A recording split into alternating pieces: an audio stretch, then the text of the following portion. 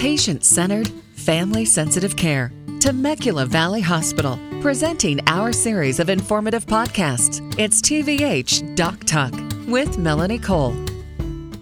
Some of the most common injuries sports medicine professionals see are involving muscles, tendons, and ligaments. These injuries often occur during sports and exercise activities, but sometimes simple everyday activities can even cause an injury. My guest today is Dr. Matthew Gargulinski. He's board-certified orthopedic surgeon and a member of the medical staff at Temecula Valley Hospital.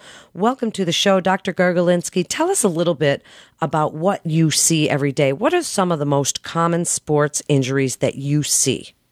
Well, thank you for having me on the show. To answer your question, I see various injuries to just about any joint in the body, from ankle, knee, hip, shoulder, and then various strains of muscles and ligament tendon. I would say probably the most common injury that I see as a orthopedic sports medicine specialist is knee injuries.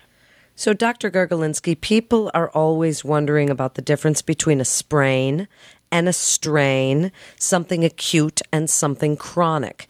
Give us a little working definition for some of those terms. Well, I don't really get caught up in sprain versus strain. Think about those when referring to which anatomic structures, whether it's a ligament, which is a tissue that connects bone to bone, or a tendon, which connects muscle to bone. But either way, these are connective tissues that can get injured. And we like to grade those injuries on whether it's generally a three-point grading system, 1, 2, or 3. 3 being where these structures are actually torn, 1 where they're just stretched, and 2 is in the middle where there's micro-tearing on a tissue level. And when we talk about the acuity, acute injuries from a one-time event versus a chronic injury from a repetitive or perhaps overuse situation. Then let's talk first about chronic injuries and overuse. What do you recommend to people to avoid these and or prevent them in terms of cross-training and or footwear, things that they can do that can possibly help prevent some of the chronic injuries that you see?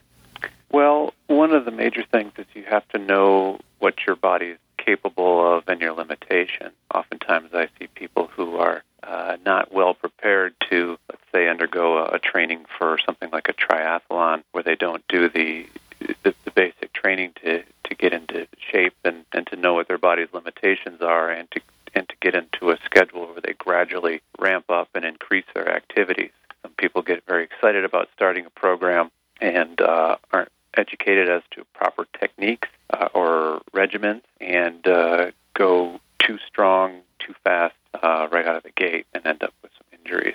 So when somebody experiences an acute injury, what might they experience? What should they look for when they're playing sports or exercising? And then what do you like them to do about it just right after? So let me start with specifically, for example, an ankle injury. The things we look for in an acute injury is swelling, pain, the location of the pain, and the ability to bear weight or to be able to stand on the ankle. Now, initially, we always like to ice and elevate the injury and see if there is some immediate improvement. If not, then the next step would be going to get some x-rays and evaluated by a professional. People have heard that term RICE for a long time, rest, ice, compression, and elevation. Is that still what you use? And do you want people not to move that joint, whether it's a knee or they feel like they've pulled something in their ankle? Do you want them not to move it, or are we adding an M in there now? You want to see if they can move it around? Well, that's a good question. So still the old standby RICE is very much applicable today, and very important ways of initially treating an injury. Every joint likes to move, and it's healthier for it to move so it does not stiffen up even after an injury.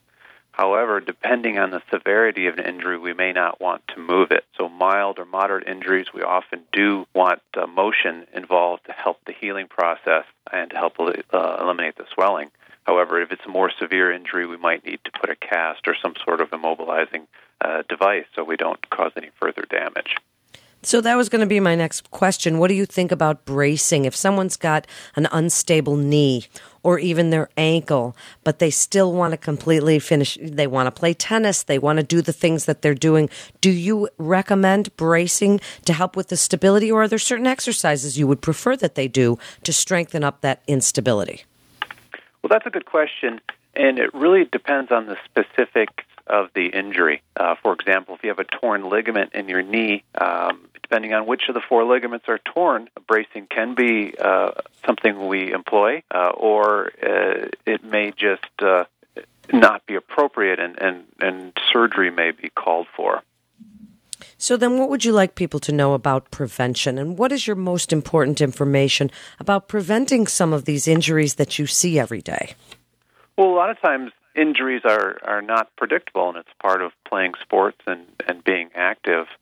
The number one thing I would like to tell people is to know what your body is capable of, and to be prepared with your workouts, and not go into a new activity without proper training and education ahead of time.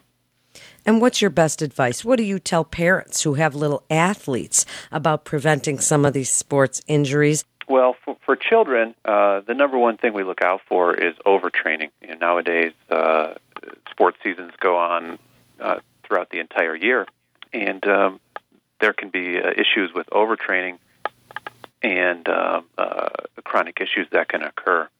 So you want parents to know that they just need to make sure their children are not doing one sport-specific type of training or kind of trying out some different sports. When you say overtraining, tell the parents what you mean. Yeah, and it's usually the scenario where it's a single sport going on all year long, where it overloads or fatigues the tissues of a certain joint, perhaps a pitcher in Little League Baseball or gymnastics and knee problems. So a good thing to do is to make sure that there is an inordinate amount of hours of training per day, and oftentimes cross-training and switching sports during different seasons can help balance the forces on the joints. So, Dr. Gargulinski, in just the last few minutes, what should people that might have a sports injury, whether chronic or acute, think about, and why should they come to Temecula Valley Hospital for their care?